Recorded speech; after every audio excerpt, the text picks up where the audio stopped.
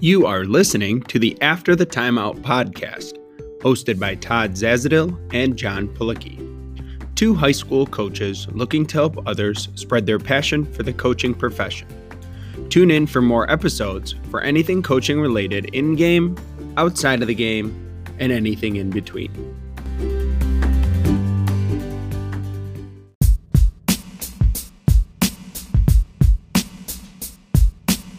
On today's episode, brought to you by VREP's Virtual Playbook, we are joined by Ido Singer, assistant women's basketball coach at UNC Greensboro. Coach, how you doing? Thanks for joining us. Thank you so much for having me. I'm fired up to be on right now.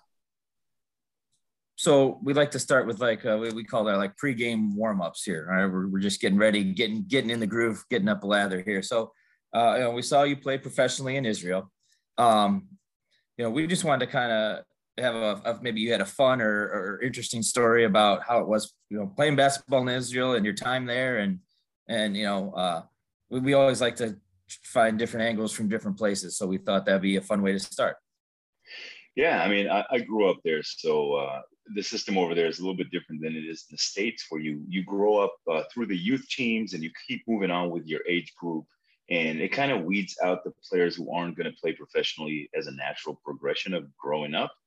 But for me, I was fortunate enough to hit that growth spurt and to hit that, athletic spurt right on time. Not that I was ever very athletic, but my timing was good and I was able to move up in the profession. And when I was 17, I was able to start playing professionally over there. A year into it, not even a year into it, but in my first year, we were playing this preseason practice game or scrimmage against this Italian club called Reggio Calabria. And on that team was a very promising young player. I think he was 17 at the time or something like that. And his name was Manu Ginobili. And so for me, I didn't know who he was other than the scouting report. What I was told is that he was the best talent in Europe for that age. And I knew I wasn't really going to play. I was just basically a bench warmer. I was this young kid at the edge of the bench, and maybe I get in for 10 seconds at the end of games. And that was great for me because I just wanted to practice with these guys. But in that scrimmage, coach calls my name with 2 minutes to go. So I get in the game. Manu's still in the game. And so I'm 6'4" on a good day, but I played kind of like the 3-4, mostly the 4. So I wasn't matched up with him, but I get him on a switch. And I see that, the other guard is about to get in. So I know they want to get him out of the game. But we're in a possession. I get him on a switch. And the second he noticed me, he kind of took a dribble back. He cleared everyone. And I go, oh, boy, here we go. So I kind of try and get in the best stance that I can find. And, he does one of these things. He's a lefty. So he was dribbling with his right hand. And then he took the ball from his own right hand, kind of like a sham god.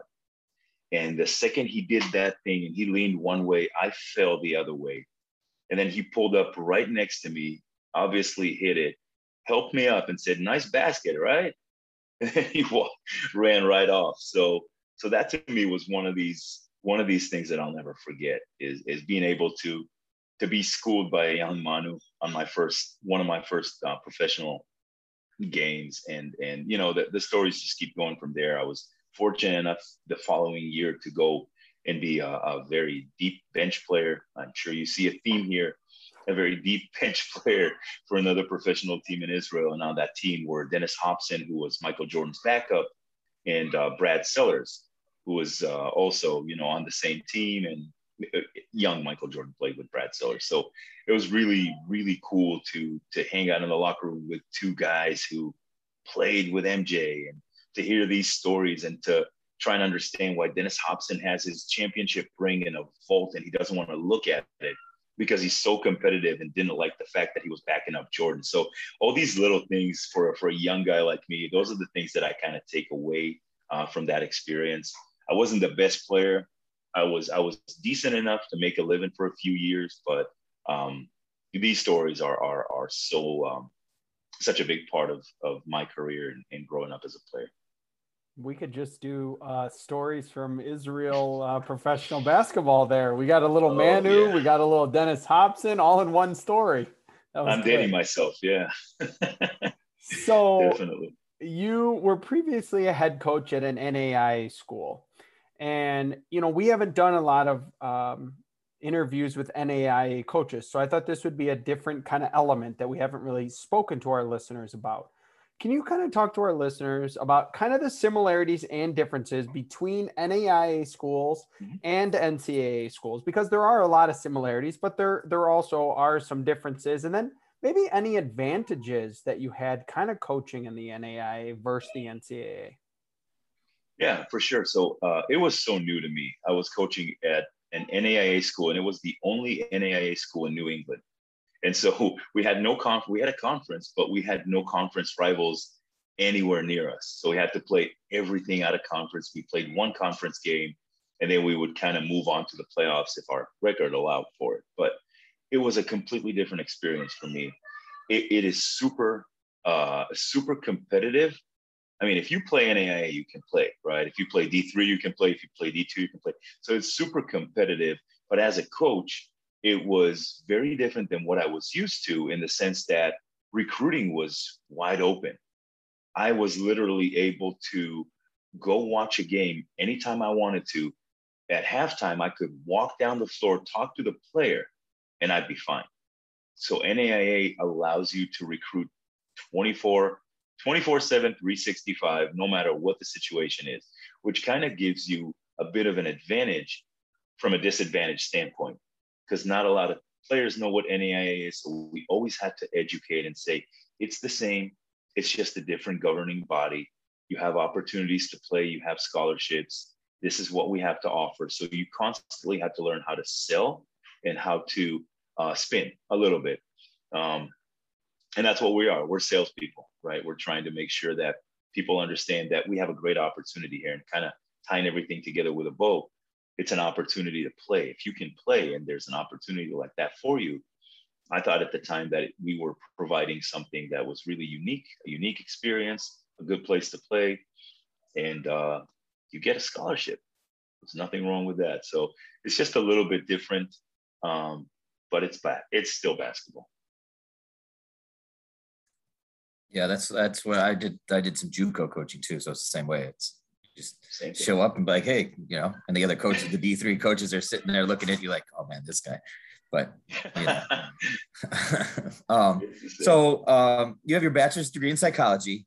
We've had a few mental health authors on. We had Julie Fournier on, but we wanted to just talk to you about this is such an important topic that I feel like up until just recently, it hasn't really been an aspect of coaching, right? It always probably should have been, but for a lot of coaches, it wasn't, because they're, you coach how you were coached.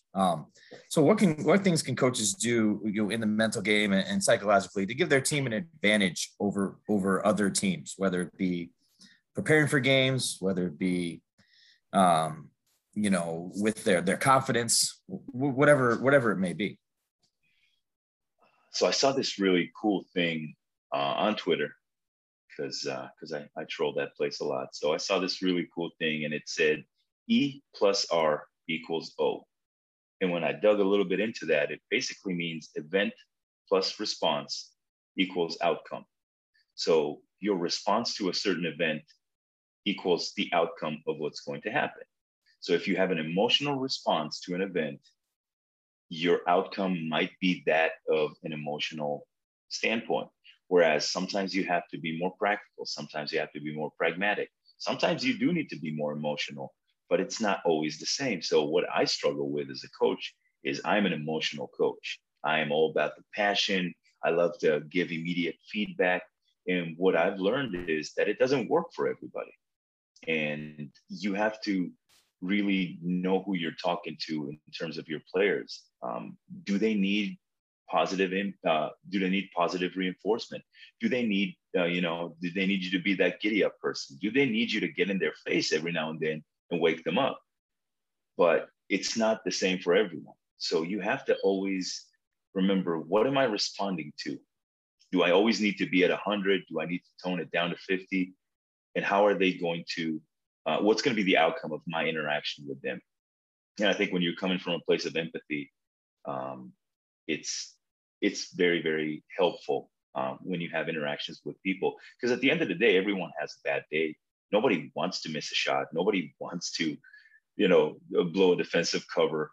So if I'm always coming at them at 100, I'm emotional about it, I'm making them feel like I think they were doing it on purpose, it's just detrimental to everything. So that's something I had to learn to grow out of a little bit. And I'm still learning that. But I think at the end of the day, you have to remember that they're people. So today we had a shooting drill. I have a little stretch four group that I was working with, and they're all good shooters. And we had this shooting drill that they've done many times, and we know what numbers they usually get. And they weren't anywhere near those numbers, to the point where I thought that basket was jinxed or something today. So everyone was missing shots. They were nowhere near their targets. And we kind of, when we broke it down at the end, I said, well, that was kind of rough, right? And we're all like, look around, we say, yeah. And I said, so that's going to happen in the game. You're going to have those days where you can't shoot anything. You can't make anything happen. And you have to find other ways to help your team. But the first thing is, up here, in your mind, you can't beat yourself up when you make mistakes like that. It's what you say to yourself up here that really makes what you do next either count or count against you. So we're just talking about positive self-talk and making sure that when you make those mistakes, you don't beat yourself up, because that's just like doubling down on something you don't always have control over. So I think it's something I have to remind myself all the time, and I have to remind my players all the time. Just stay positive, don't have an emotional response to everything, and just try and move on to the next rep and just try and do better. We're all trying to do well. So that's it. I really like what you said. At the end of the day, remember they are people. And it's so simple, but sometimes the simplest things are the best things. Just remember that they're people. So I thought that was really well said. You had kind of, in that answer, you kind of hit on what I wanted to talk about next, which is you have a very strong presence on Twitter. Todd and I joked with you, you're always liking our stuff, which we appreciate. But I wanted to get into social media as a platform for coaches. So just kind of a two-parter here. First, why is social media so important for coaches today? And then, have you found anything on social media that can aid coaches that others may not use it for? So maybe a secret that you want to give our listeners on how you use social media, maybe in a different way. Sure. So I'm getting more and more into the sharing side. I'll retweet a lot of things that I like, and I'm going to do a little bit more in terms of breaking down and sharing, because I do admire people like yourselves and other people who spend the time to help grow the game. And like you said, there's so much gold in the ground right there in social media. And I didn't know this up until maybe about 6 months ago when I doubled down on it. So I always thought that a lot of this knowledge that we can acquire as coaches comes from those DVDs where you watch someone run a clinic and all that. And those are great. But if you really look at it, and I'll be more than happy to share with anyone that listens to this, I'll share with you my list of YouTube channels, my list of Twitter handles, and my list of Instagram, because those are the ones that I'm really active on. But I will be to the point where I am subscribed to over 100 YouTube channels that will break down the game from all kinds of different angles. And I'll have a notification when they send anything out. So whenever they post a video, I'll get a notification. And my system goes, I look at it real quick. I don't always watch the whole thing, but I'll put it in a playlist on YouTube, and I'll have playlists for different things. And I'll have, this week's watch this week. So if there's something I need to watch this week, I'll also put it on that playlist, and I'll go through those things, and everything is kind of categorized. But I'll do that for YouTube. I do a similar thing for Twitter, where I have all these accounts, and I'll just go through my X's and O's playlist, and I'll highlight and I'll like things that I like, and I'll send them to my notes app. And I do the same thing with Instagram, where it's something that I like, you can put it over there in your saved folders. So I have all these different places on social media where I can grab ideas, get information, and grow. And I think there is absolutely no excuse. None of that costs any money. So I understand if you don't want to pay Championship Productions $40 per DVD. Great if you can. awesome. Support these coaches in these places. That's great. But that's not an excuse not to learn. You can always find ways to grow. And I think social media gives you a free way to just really learn from coaches and people from all over the world. So happy to share that with anybody that cares. But I can take 2 weeks and go through everything that I have right now, and that wouldn't be enough time. So it just keeps growing, and I'm not going to get to all of it. But if I ever want to find creative ways to attack off of a side pick and roll when there's a hedge, I can look for that in my folders, and I'll probably find about 15 videos talking about that from all over the world. So if you want to grow, there are ways to do it, coaches. And I'm so glad you asked that question, because that's one of the things that I like to share all the time, is go out there and find those great creators, the people who share the game, and learn from them. And I do that every day. All right, so let's talk pods a little bit. I know you were doing a pod up through last year, and I think you took a little bit of break, right? You with your one last thought, but I always thought it was a great concept by you, because of, it was kind of quick to the point, and it was different off of basketball. But I wanted to talk to you about that, and when you started putting it together and creating it, what was your goal? What was your goal doing that podcast? And then how do you feel podcasts have helped the coaching profession? Maybe not even the coaching profession, but just professions in general for the better? I'm addicted to podcasts. I'll listen to them anywhere and everywhere I can. I'll listen to them on the road. I'll be in a gym during evaluation periods, and I'll have my headphones in my ears just like that, and I'll listen to podcasts, and I'll bookmark things that I like on the app real quick in between watching games. So I'm addicted to that. And if I can learn something, and it doesn't have to be basketball, I love true crime podcasts, so I listen to that stuff too. And those are some guilty pleasures. But for my podcast, the idea behind it was just to share a powerful idea. And I didn't want to direct the conversation this way or the other way. I think each and every one of us has some kind of life lesson that they can impart on other people. We all have rich experiences. They're all coming from different places. No two people are the same. And the older I get, the better I understand this. Everyone has a story to tell. Everyone has something to give. And you just have to ask that question. And the question I always ask on the podcast is, if you had one life lesson you wanted to share with the next generation, what would that be? And what I do is I'll take two people who roughly talk about the same thing. I'll cut up their quick answers, and they usually record anywhere between 1 to 3 minutes of their thoughts, organic thoughts. I'll cut it up and I'll mash it up together. So I'm putting them in a conversation that they never had, talking about the same thing. We just go back and forth between the people, sharing. And it just became this maybe 10 to 12 minute podcast that I put together, and I put it out there for about a year. Life, kids, and work kind of caught up with me, so I wasn't able to keep up with it. Trying to figure out a way to do it. I still have a bunch of stuff that I can go through and put out there, probably another 50 episodes if I had the time to cut them up, but taking a bit of a break. But like I said, everyone has a story to tell. I felt like that was a cool way to put it out there. And so I just wanted to be a conduit to that kind of information, that kind of sharing. Really, you had just said something that was interesting. It actually made me reflect really quickly when you said, if you had one life lesson to share with the next generation, what would it be? And then I already started to think, what would mine be? So I'm kind of curious, before we move on, if you did have one thing you wanted to share with the next generation, what would that be?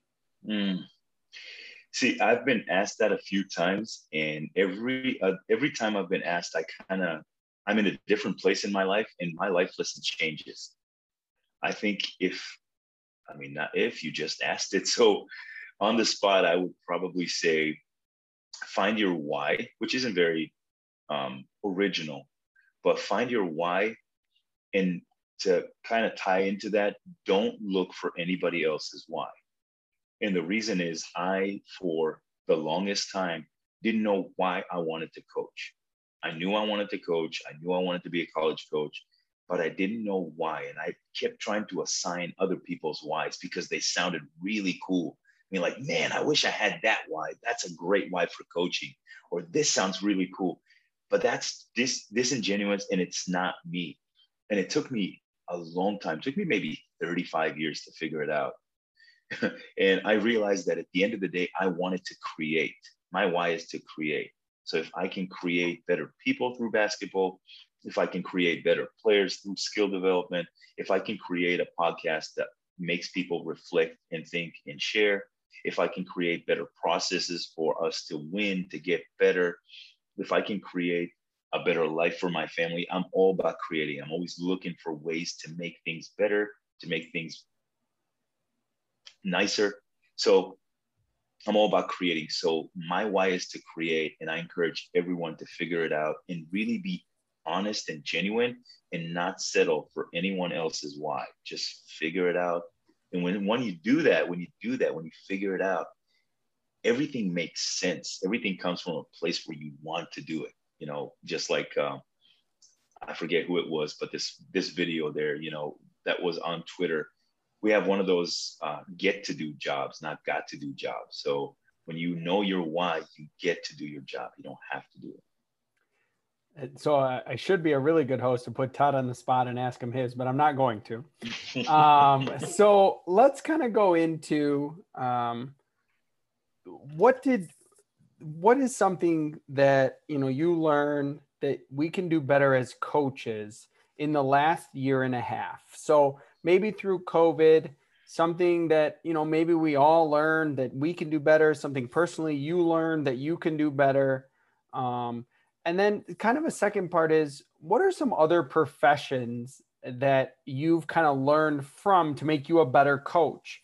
You know, I think that's an interesting topic. So oftentimes we may learn something completely new in coaching, but it has nothing to do with coaching the profession. It could have to do with being in a business or being a teacher in the classroom. So kind of a two-parter. First, what's something you've learned in the last year and a half with COVID, and then maybe something you've learned from another profession that you've applied to coaching?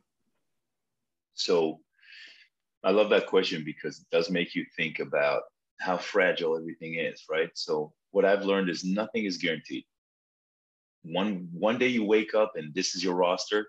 You go to sleep, someone's a close contact, and now this is your roster.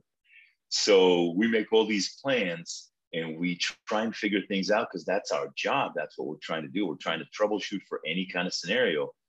And then COVID comes and tells you, now this is what you got to work with. So we always have to pivot and adapt. And I think that is something you take with you. And I think most people in the professional setting or in any setting ever since this pandemic started, we had to pivot and adapt. We no longer can just sit there and say, oh man, it's so bad because of COVID.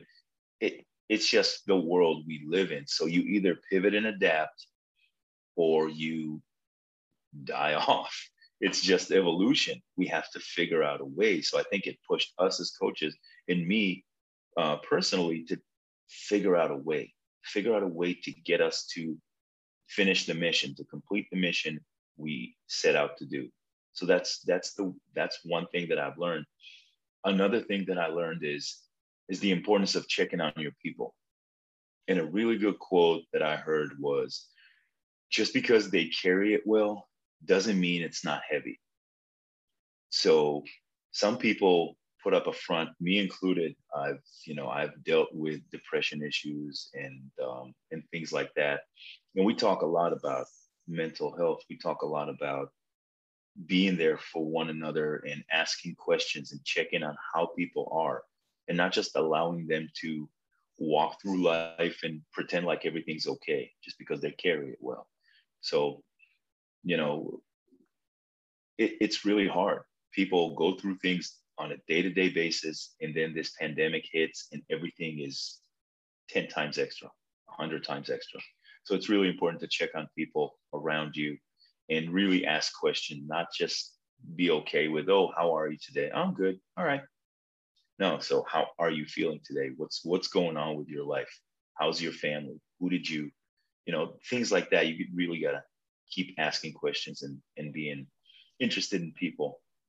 And so I think those are the two most important things that I've learned in the last year and a half. I can't believe it's been a year and a half. You know, you said something that I wanted to follow up on, and I appreciate that, you know, you kind of talked about your own mental health issues, and, you know, I myself work in the mental health field. And yesterday I was at an open gym with my kids, and I literally just said to one of my players, like, how are you? Like, how are you doing? And I was surprised in the answer, and they were just like, you know what, coach, I'm really stressed out. And, you know, it just, we were just having to be standing on the court, and all I said was, how you doing?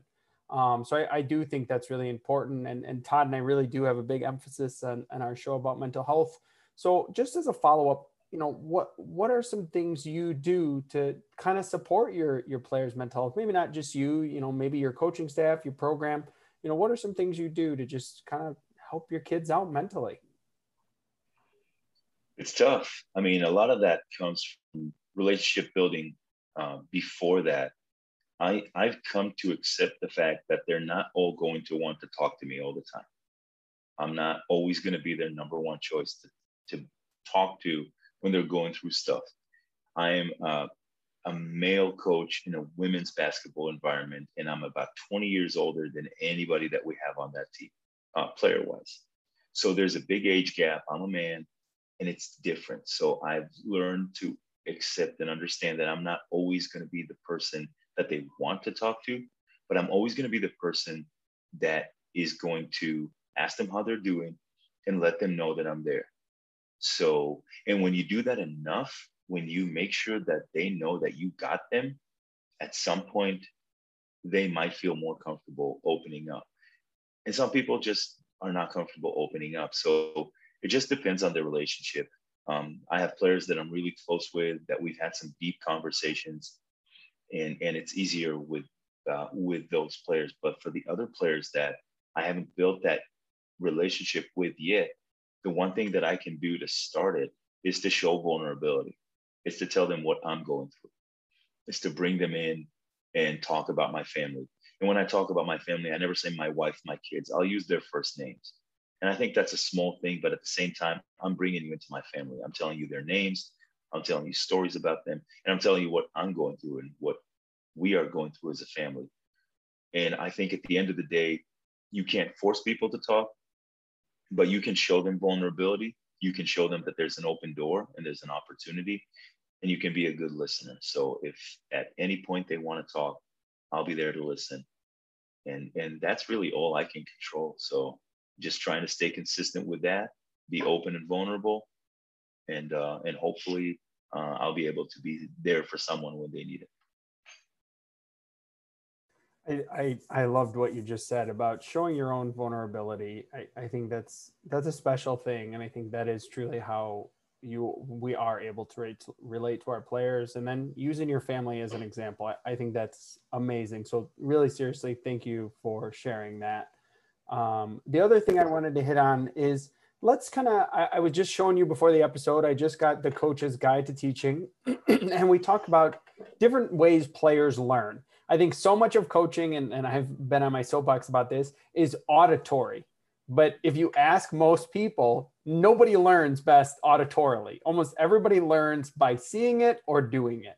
So kind of take us through, what are ways you've effectively taught things, and maybe what are things you've learned in your teaching process that, hey, they learn best by doing this, or I teach best by teaching this way? So learning from other coaches. So I watch a lot of videos, and what I liked from so Ryan Pannone, really good teacher of the game, and had the fortune to be able to talk to him on the phone. He's such an open book. What I noticed about him, and he said that on another podcast, is that he will practice his timeouts. He will time himself. He will record himself in his office, and he will play it back and see what it sounds like so he can do a better job. And I thought that was incredibly cool. I think it's one of the best ways that you can improve and be critical about how can I do better for my players, because we can always do a better job.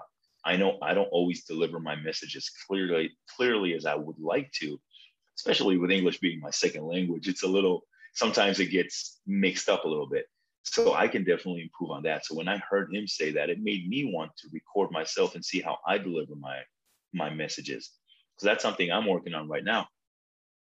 But it's funny when you ask players, so how do you learn best? Do you like to watch film? Do you like to walk through the plays? Do you like to draw it yourself? Do you like it when I show it to you? And a lot of the times, what they think they actually learn through isn't actually how they retain the information the best. So what we like to do, and in skill development, you always want to explain, demonstrate, have them demonstrate, and then fix whatever you need to fix, and then repeat.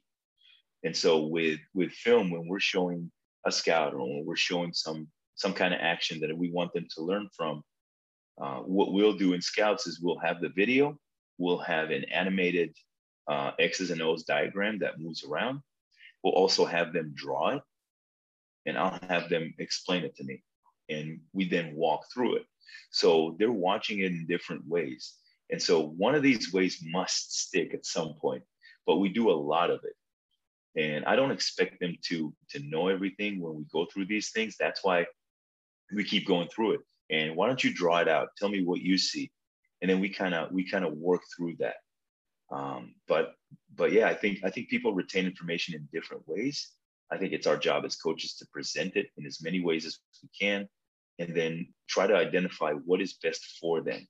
Some players just need to walk through things. So we'll walk down to the court and we'll walk through things.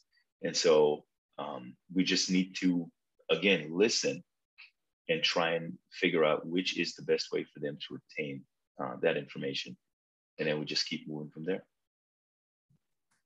I really like that drawing piece too, because a lot of times you'll get the confirmation. Oh yeah, I got it. But then you go out in the court and you're like, wait a minute, what just happened here, right? We just, or you go through a 5-on-0, go through it on the air, whatever it may be. So that's why I like. Yeah, you'd be amazed how many players don't know what the lines stand for. They don't know that a dotted line is a pass versus a squiggly line that's a dribble, and they don't understand. So it's eye-opening, and it's not their fault because we assume that they know. We have this curse of knowledge where we think whatever we know, they know sometimes. And that's not the case. We have to ask the questions. We have to ask them to do it. And then we see what we need to fill the gaps in on. All right, so I want to go more into the player development now. You've coached at pretty much every level. You've been there, you've done that, you play professionally.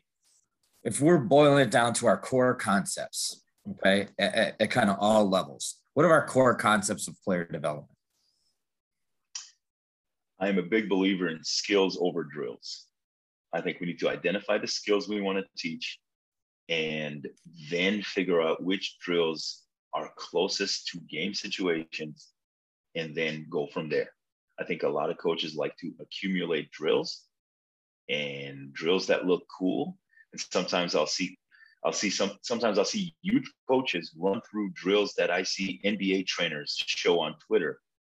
And the kid can't really dribble with his weak hand. And then he's supposed to go between the legs, behind the back, split two defenders, 360 spin, and fade away.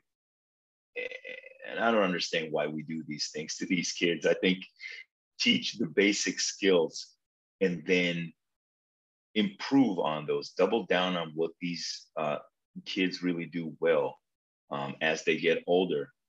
And then we move from there. I just think there's so much fluff around the game. I'm a big believer in basic footwork. And I believe that you can really narrow footwork down to 5 things. That's it. 5 things you can do with your feet, and then learn how to put combinations together. And then you take your game from a finite game to an infinite game, depending on your creativity. So I really do think skills over drills. And I start everything from footwork. And I usually go from there. I may be very, very basic, but I think the more you grow with it, the more your foundation is strong. And I know a lot of coaches know this. The fundamentals are always going to be there. They're always going to work. And they've worked for many years because they work.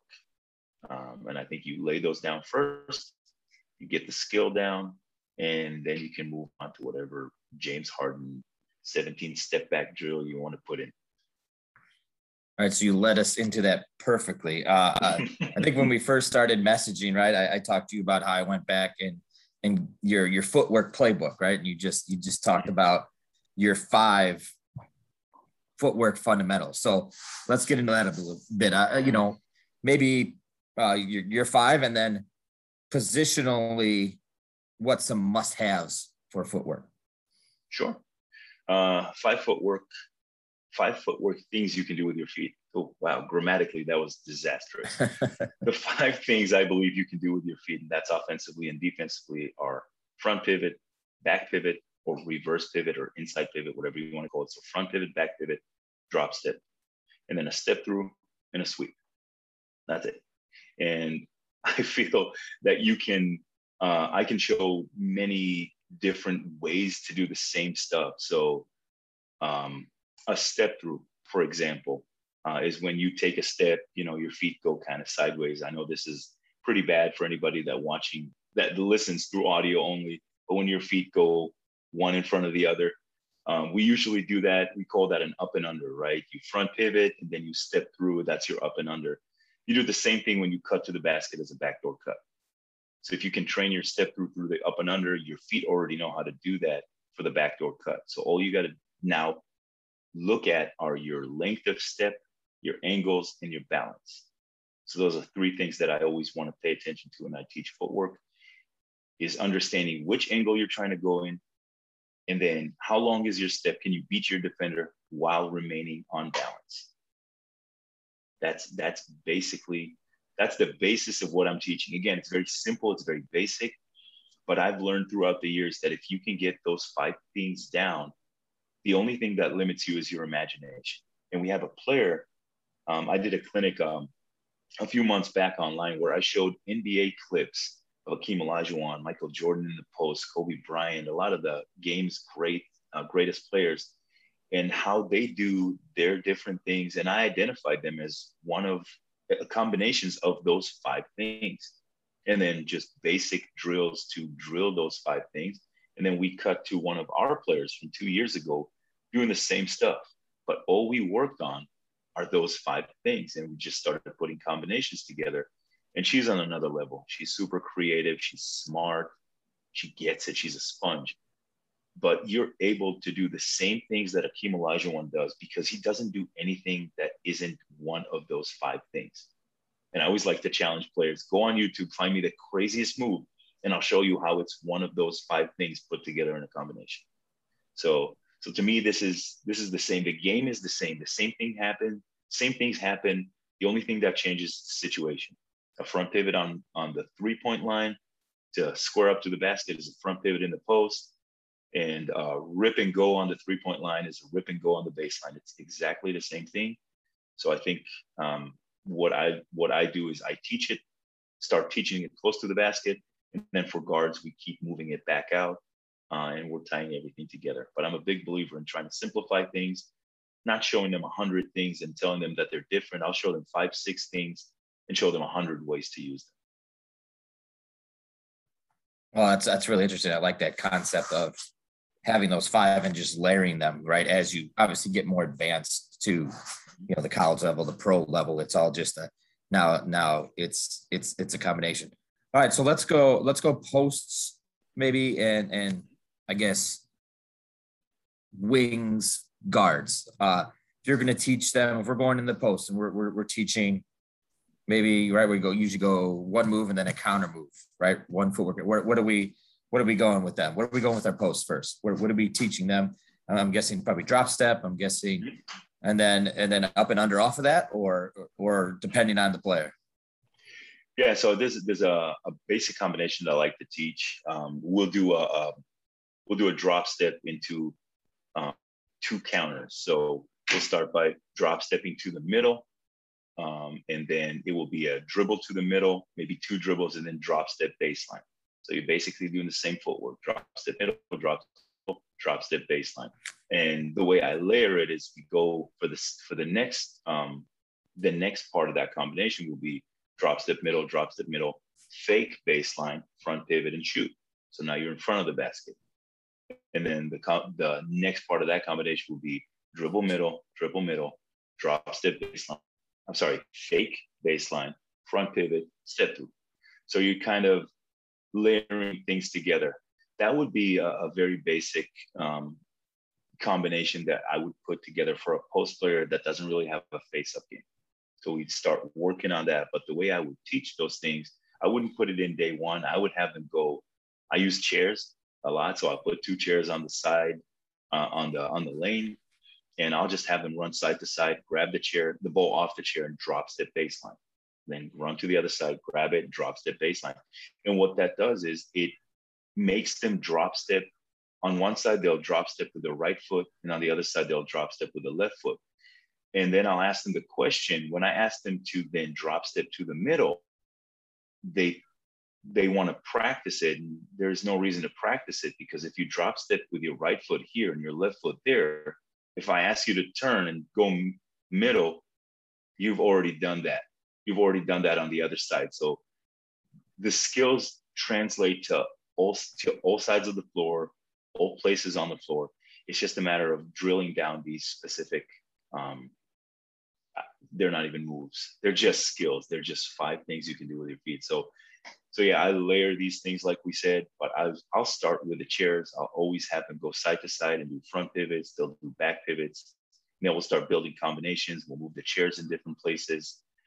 So it gets a little tedious at first, but as we start putting it together in different combinations and moving it out to the perimeter, if that's a guard, then they start getting the bigger picture, and it's easier to then putting different combinations.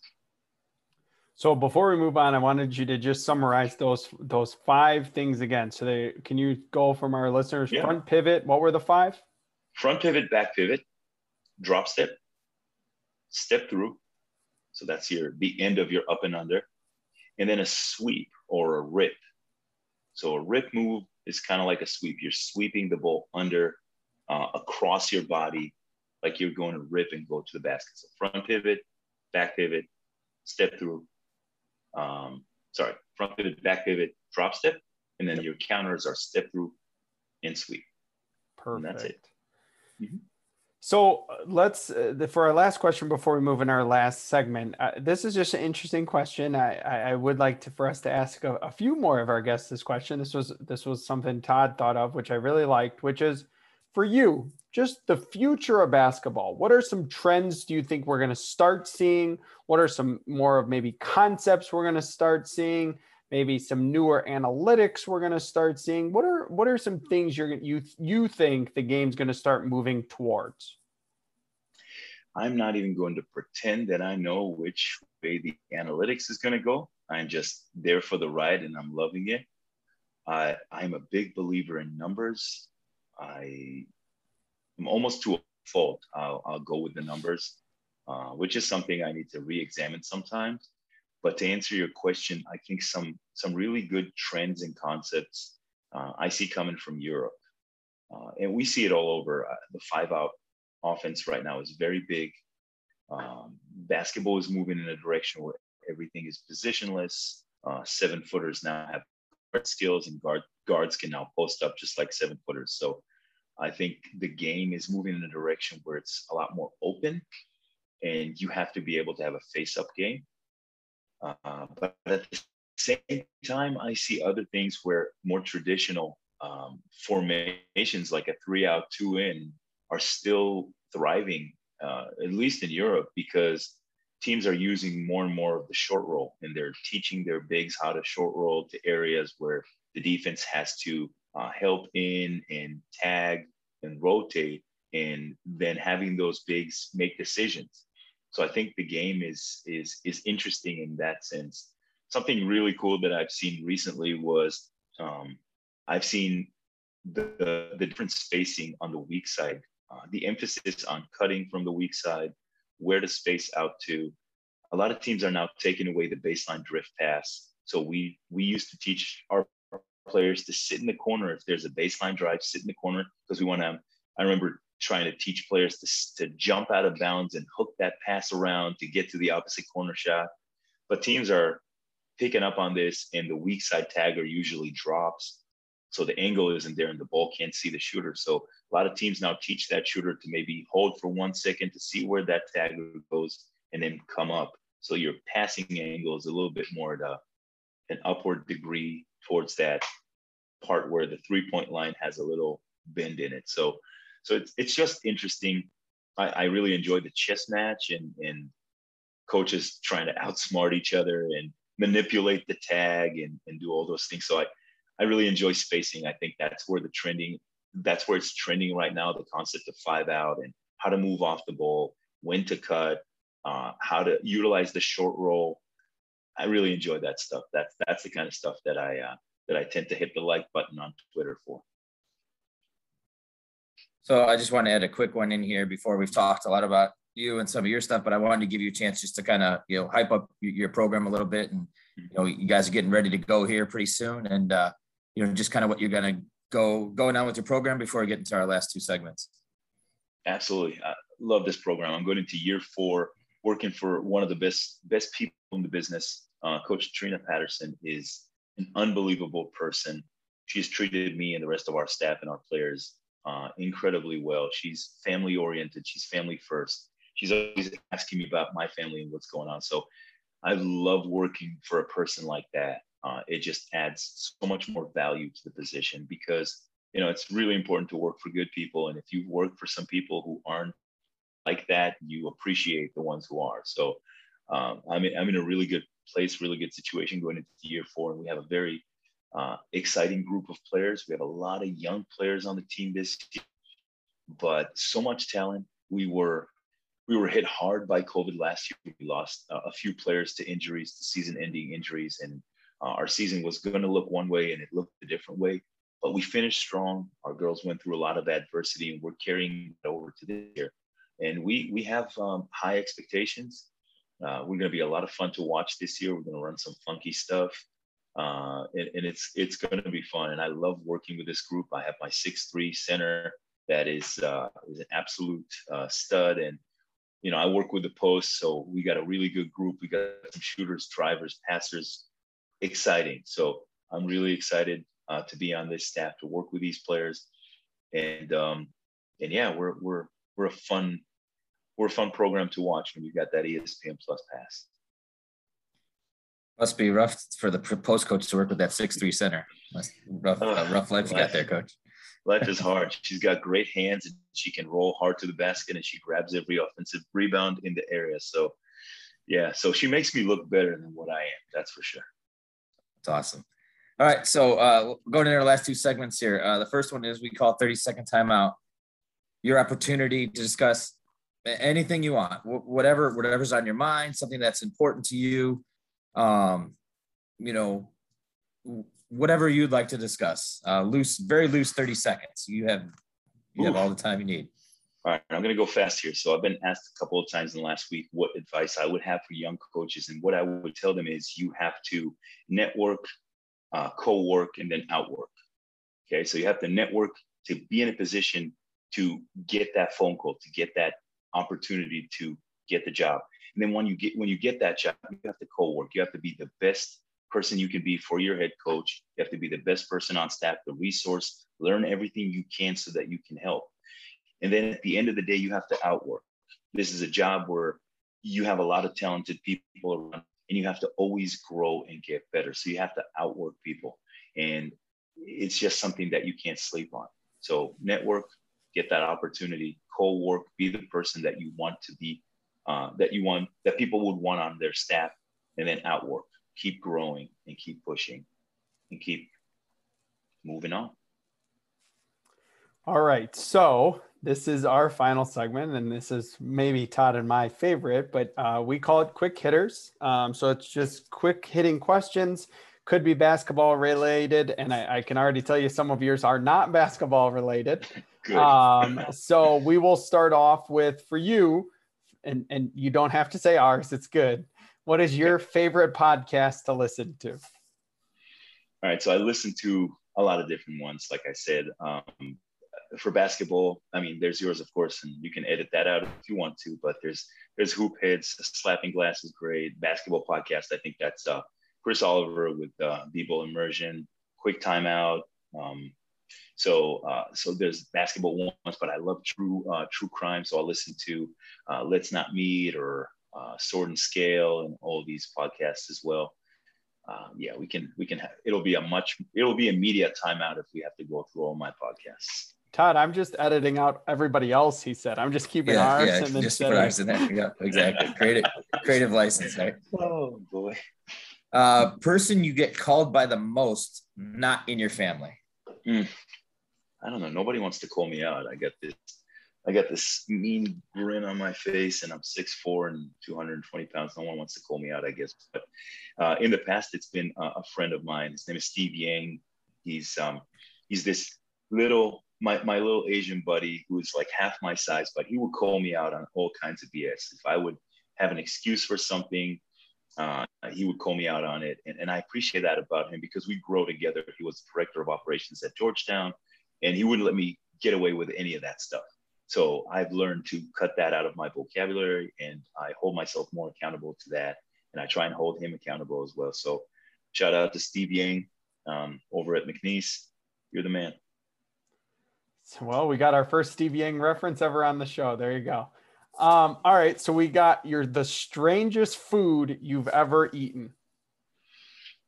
I had an old roommate that I lived with when I was in New York many, many years ago, who came back from Africa with a bag full of deep fried crickets. And that was delicious. That was absolutely delicious, crunchy, sweet. I think it was teriyaki. Like they deep fried it and then they tossed it in teriyaki sauce. Delicious. So weird, but I would eat it again for sure. Yes, if you deep fry, it's deep fried, so it's got to be good, right? Deep fried anything, exactly. Your biggest pet peeve? I dislike people who are not passionate about what they're doing. Dislike might be a strong word, but I don't appreciate it when someone is taking a position or an opportunity from someone else who may have way more passion than they do. I think if you're going to do something, do it with passion, do it with integrity, or step aside because someone else wants to do this job. And you know, we just can't take up that spot. We gotta approach everything with passion. That's an interesting one. Now that you say that, I kind of don't like that either, but all right. So you're 10 feet from the basket. How many shots are you making? 10 shots, 10 feet from the basket. How many are you making? Am I guarded or unguarded? Unguarded. Unguarded. In my prime, probably 7 or 8. Are we using the glass? You can use the glass. Yeah, you just got to put it in the basket. You just got to put it in. Oh no, I'm taking one dribble to the side and I'm going 8 of 10. Now probably 4 or 5, but back in the day, 7 or 8. Yeah. A place you never got a chance to play but wish you had. All time, Madison Square Garden. But if I could choose a place anywhere to play again, it would be the court right by my childhood home and the people that I played with. I'm very sentimental, so if I could do that, I will. You gave me the 2, and I could do that. I'll do that. All right, hold on. Then before we move on in the quick hitters, okay, I want a quick story from your childhood court. You're playing with your buddies. You're playing with whoever you're playing with. Got one for you. What do we got? I got one for you. So I was 17, and I finally discovered that I can jump over an iPad. So got my hops. I was able to get up a little bit. And that court, we lived in a neighborhood where the mayor of that city lived at the other end of that neighborhood. Really nice home, not where I grew up. I grew up in a not so nice home area, but that court was great. And realized I can jump. We're all warming up to play. It's Saturday afternoon, maybe 3 p.m. People start pouring in. And I get up there and I grab the rim with 2 hands on a dunk. And the backboard snaps in the middle. And I come down on my backside with the rim on top of me. Like the whole thing came down, the supporting beam started bending down. And they all look at me and they're like, great, you ruined our weekend. And so my mom was smart enough and said, let's write a letter. Let's slide it under the mayor's door and see what will happen. So wrote the letter, asked them to replace the basket, slid it under the door. On the following Monday, 2 days later, we saw all these crews over there putting up a new basket, new supporting beams and everything. And it was ready for next week. So I ruined everyone's Saturday, but then I made the next one. So that's the old court. There you go. All right. So if not coaching basketball, so you're not coaching, you can do any other job in the world, what would you do? If someone wanted to pay me to do that, I would travel the world. I would love to travel, keep a vlog or keep some kind of record of it. And I'd love to travel. I'd love to do that with my family. Love traveling. But if nobody wants to pay me for that, that's fine. I'll just go and do my podcast. I really enjoy doing that. I love that medium. I love learning from people and talking to people. And I've made some really good connections through that venture. So yeah, it would probably be either podcast or travel the world. Well, Coach, we can't thank you enough for joining us. I mean, there's so much good stuff there from basketball to just life in general. I encourage all of our listeners to follow you. We retweet a lot of your stuff. We'll put all your information out there so they can get at it. I'll send out the CoachTube link and all that for all your awesome stuff and content you have out there. So we appreciate it and can't thank you enough for joining us tonight. Thank you guys so much. I loved it. This was a lot of fun. I really appreciate the opportunity to share and talk to you guys, and I'm glad we got a chance to get this going.